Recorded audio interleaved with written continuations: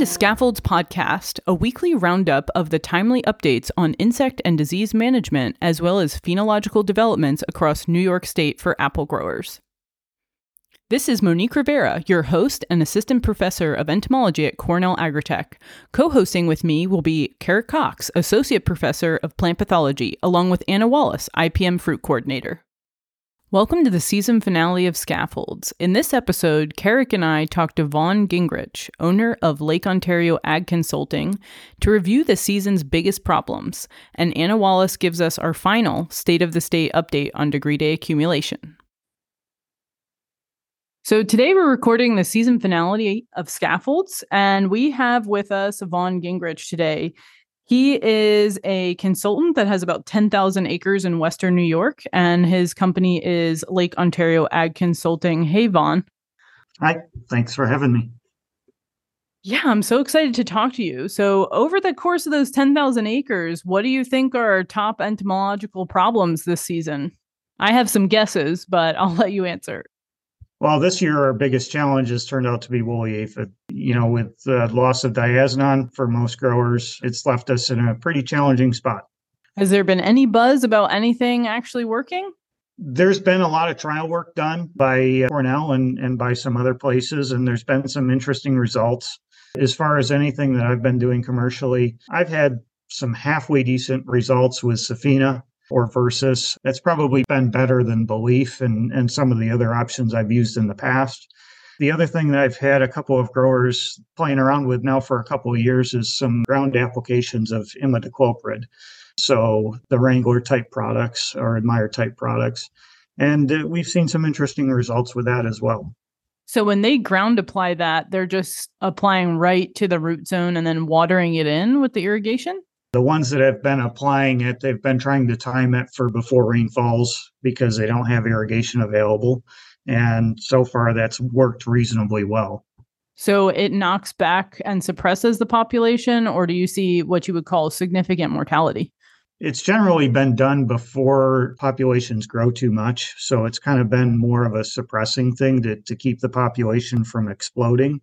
In some blocks where we've had historically some problems, it's done reasonably well of keeping them back to more reasonable levels. So the mythology that I've been following, which seems like it's true, is that this pest is rearing its ugly head because of the loss of Lorsban. What are your thoughts on that?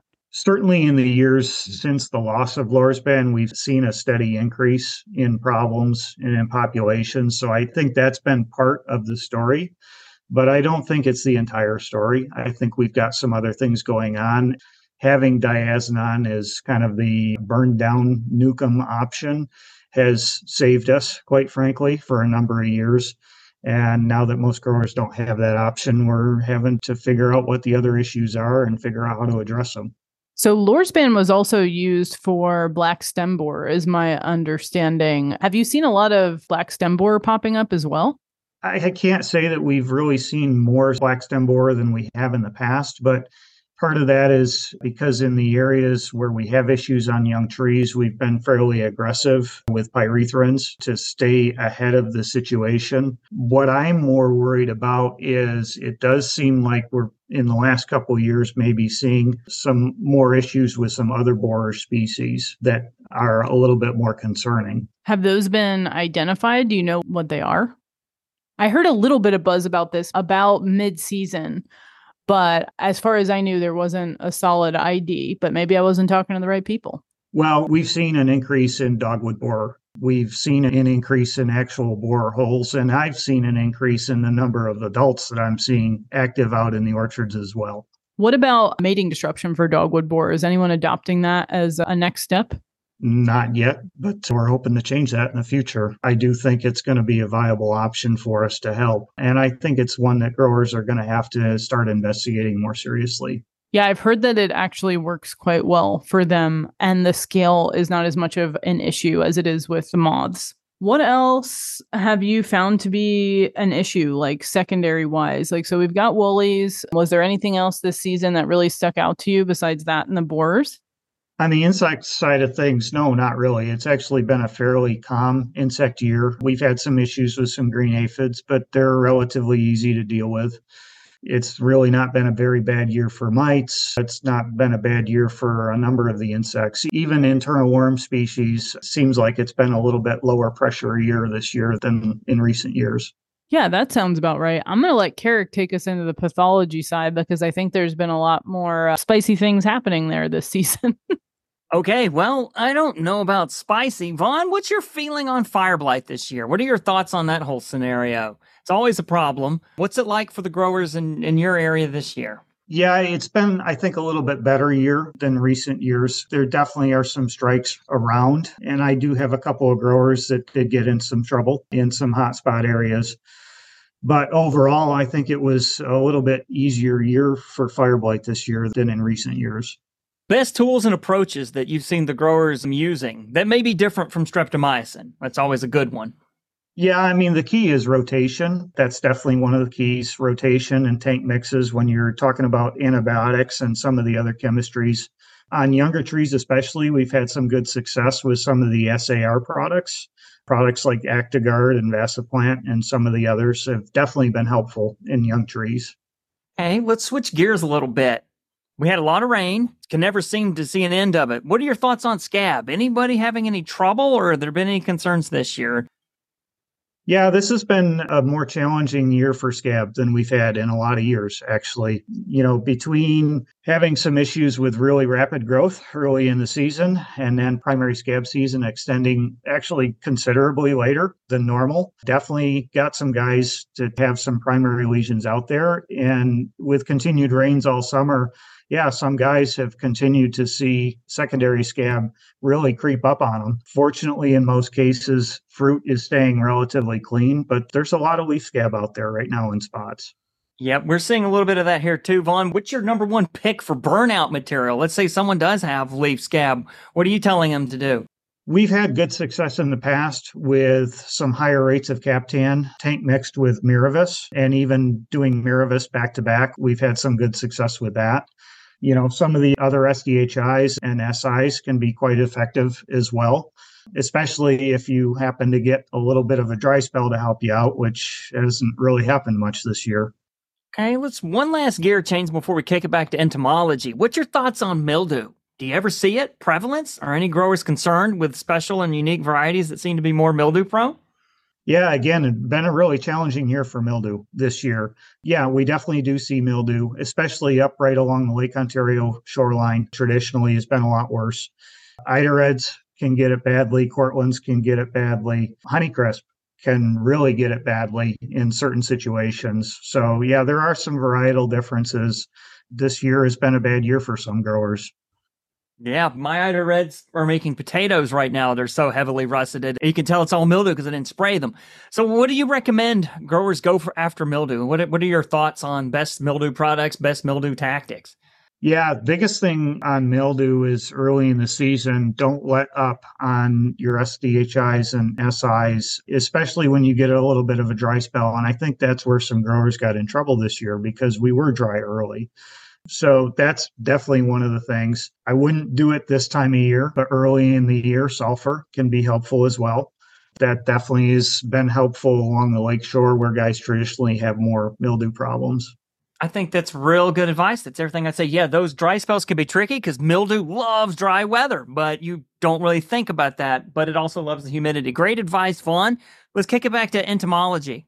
So I guess based on the pathology, because really we're talking about an overall IPM program here. So when you're using Captan and this prevents using an adjuvant for Movento, is there some refined recommendation for growers that have blocks with persistent woolly products? Is there something to use as an alternative to Captan?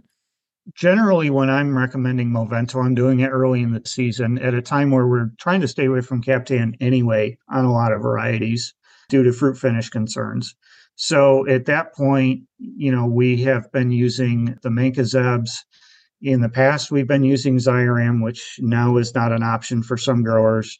So that's not been an issue with Movento. But later in the season, when we want to come back with some other products and we have adjuvant concerns, yeah, it can be a concern. You definitely, on fresh fruit, at least, you don't want to tank mix Captan with some of the adjuvants. We're a little bit less concerned about it on processing fruit. But where we want to come in with some other products that are oil-based or using adjuvants, we have to stay away from Captan for a little bit. We just may have to take a break on one of the cover sprays and not have Captan in the mix. So it does kind of break my heart to prophylactically recommend Movento early in the season, but that's what you've been doing, right? I think if you have a history of a block, and does that really ring true that the history of the block, if you have woolies one year, the chance that you're going to have them the next year, have you seen that consistently across fields, or are there new populations coming up? There are new populations coming up, and this seems like it's been a bad year for woolly aphids, but definitely history of the block does play a role. They overwinter down in the root systems. Certain root stocks are more susceptible, and we do see blocks year after year have problems. So those traditionally have been the blocks that we've targeted with Movento early on, and that has definitely been helpful in those situations. Going forward, without the use of diazinon, we're going to have to reconsider how we do some things. It may mean some more Movento, and it may mean adjusting, in the future going forward of what rootstocks we're choosing when we're deciding to plant a new orchard. Have you heard of anyone trying entomopathogenic nematodes for the root dwelling stage of woolies? No, that's not something I've run across yet. Yeah, that might be something that I'm interested in the future if I can figure out how to actually study it, since my lab's actually going to start looking at entomopathogenic nematodes again. But I can't tell if, there's been a lot of conversation, particularly with Janet Van Zorn and I, about using some of the alternative products that are more typically used in an organic production system. But I just can't tell how well that will fit into the overall. I'm going to let Carrick hop in. Well, I just had a question about that, Monique. How do you get the nematodes? Are they soil-borne nematodes, or are they some kind of foliar nematode that you somehow throw onto the woolies? How's that work? How would that work? So basically what you would do, you can even tank mix them with imidacloprid and apply them to the soil. It would take preliminary research to figure out what species is going to work best for woolly apple aphid. But I could see if they were applied, let's say during bloom, before they're really infesting the tree. You can't do the imidacloprid on the trees at that point, but you could maybe, if I could find an efficacious species, put down the entomopathogenic nematodes. But it'll take some time to figure that out and also introduce it to the growers and also explain to them how to apply. Because when I've done this, I've done it basically riding on the back of a sprayer that has like a hose, and you would just wet it into the ground, that mixture. But there's probably some other ways to fiddle around with it. But one of the products that Janet and I were discussing was a garlic-based product. So there's a lot of essential oils and stuff that are used in organic production. But because, in my experience, they haven't been very efficacious in those production systems against pests that are easier to control than woolies, I'm having a hard time feeling like it's worth recommending if we can't have organic production apples. Have you seen anyone try any of these weirder products, Vaughn, or not really? Not really too much in conventional orchards. I do have a little bit of organic acreage that I work with, and they've been doing some different products. And quite frankly, some of them maybe even are working better than what we're doing conventionally. It's definitely something to consider. We don't have to stay in the same line of type of products that we've always looked at in the past. Yeah, what were the products that they were trying that you felt they were pretty efficacious? I've seen a little bit of success with azadirachtin products at a high enough rate. Unfortunately, it's not inexpensive for the rates that we're talking about. So one thing that I have had experience with in the past working with azadirachtin products is that the formulation of Azadirect, that particular brand name, seems to work really well in comparison to some of the others. So if anyone wants to try that, that would definitely be my recommendation, is start there. I do think we have some deeper, maybe cultural spray issues with water volume. Even though we have an advantage to have the fruit wall, right? This makes our spray coverage a lot better than a standard sized tree, but still 50 gallons per acre just seems to not cut it with most products. Are you also seeing that, Vaughn? Yeah, we're definitely seeing that the water volume matters when you're talking about woolly aphids and some other insect species as well. And it's not just water, it's coverage in general. We have growers that do better job getting coverage than others for the growing system that they're using. Yeah, water definitely is part of that equation. So do you think 50 is the standard low point, or do you see people applying with even lower gallon per acre? 50 generally has been the standard, although I'm starting to see a shift with more and more growers actually going higher on some of the full dwarf trees. And I think it's the realization that that canopy is thicker than we ever thought in the past. Yeah, I was just going to agree with one. I also think that even in our efficacy trials, when we move away from that really fine mist 3x dilute spray to a more soaking thing, we seem to get better control, particularly when canopies get thick and leafy. So it may be that while it's inconvenient, and I hate refilling my sprayer as much as anyone else, it might be better to just creep that thing up a little bit for all our various pests and diseases. Yeah, I also hate refilling. So I think we collectively, we understand the pain of this, but I just feel like the worst case scenario is at the end of the season, people coming and telling me the products don't work. And it's more about the culture around the use of the product than the product itself, because then it's just money wasted rather than making sure. And then Vaughn, you and I had talked at the last big Western New York grower meeting about water quality. What are your recommendations to correct the water quality? I think most people are having a hard water. Do people need water filtration systems? I mean, obviously adding something like citric acid is going to bring your pH down, but any other recommendations on that? Well, the first thing is to test your water to understand what you're dealing with. And the biggest thing that we commonly see around here is pH issues. We generally will see some high pHs, and we see issues with water hardness. So pH can be corrected with acidifying products such as phosphoric acid products or citric acid or other types of products. Your water hardness can be dealt with ammonium sulfate. It can be dealt with, products like Choice or Quest or some of the other water conditioners. And then there are some growers that are pulling surface water, and you may have turbidity issues there as well. And if that's the case, then yeah, you need to be looking at some filtration systems, because getting organic matter and soil matter into your water can really wreak havoc on some of these chemicals. Are you seeing the same thing on the pathology product side, Carrick, with those issues? With water, I don't know. We only use the gross water we have at the experiment station, which is city water. So I haven't really played a lot with looking at water type stuff, but I know it can be a factor because it can drastically affect how the different products go into solution mix and are effective when they're applied. Especially pH seems to be a real big concern as well, particularly when you get into the coppers and all the other issues. A lot of the products, like a lot of adjuvants, are sort of focused for these sorts of things. Yeah. But we haven't gotten into that ourselves. Well, Vaughn, any last words about this season? Do we have any good, hopeful words for next season? Well, there's always next year. It's been a challenging year, no doubt about that.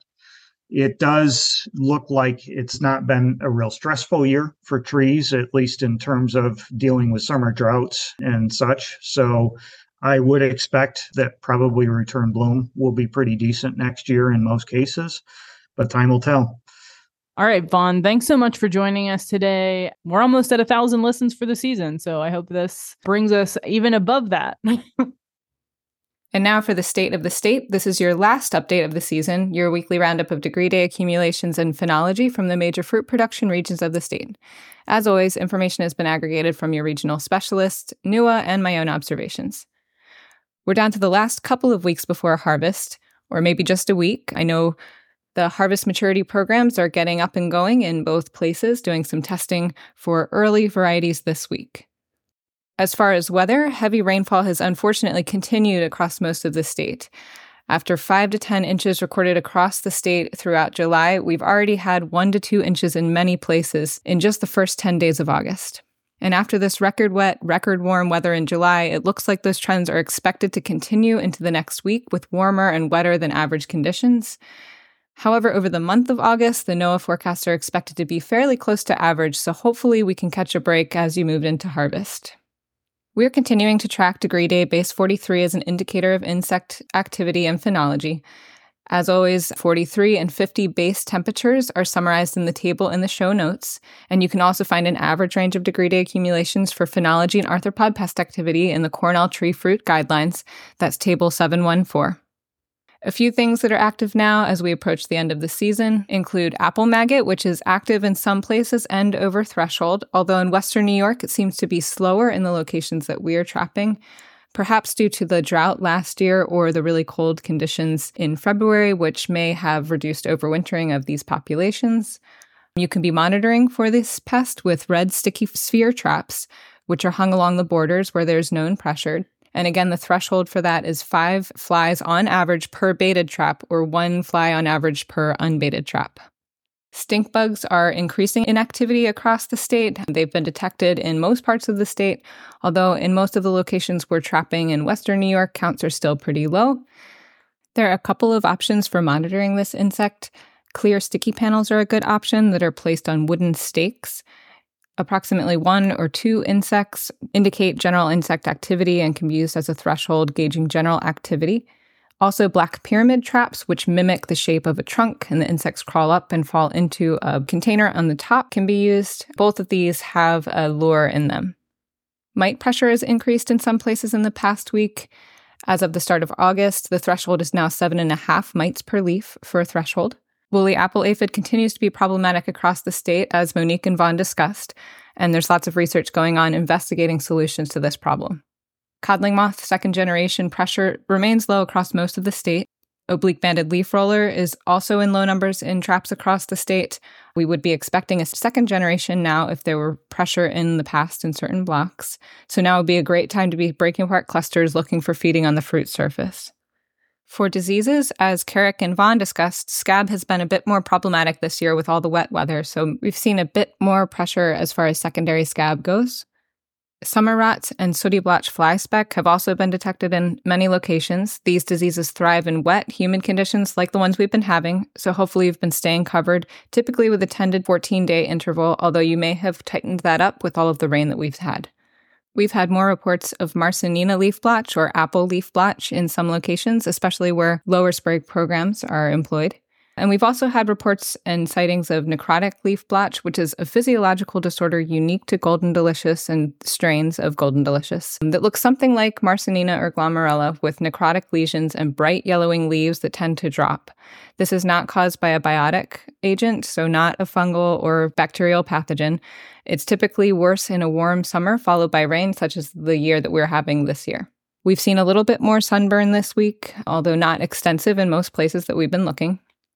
And finally, here's the rundown of Degree Day Base 43 accumulations at NUA weather stations throughout the state.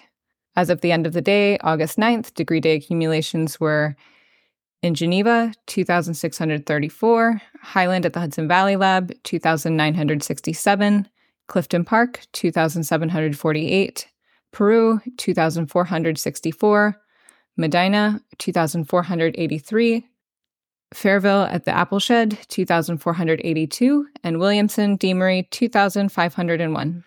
Thanks, and hope you all have a very smooth harvest. That concludes this week's updates. We hope you enjoyed this podcast, and we hope you'll give us feedback on the format and content over time. Thanks for listening.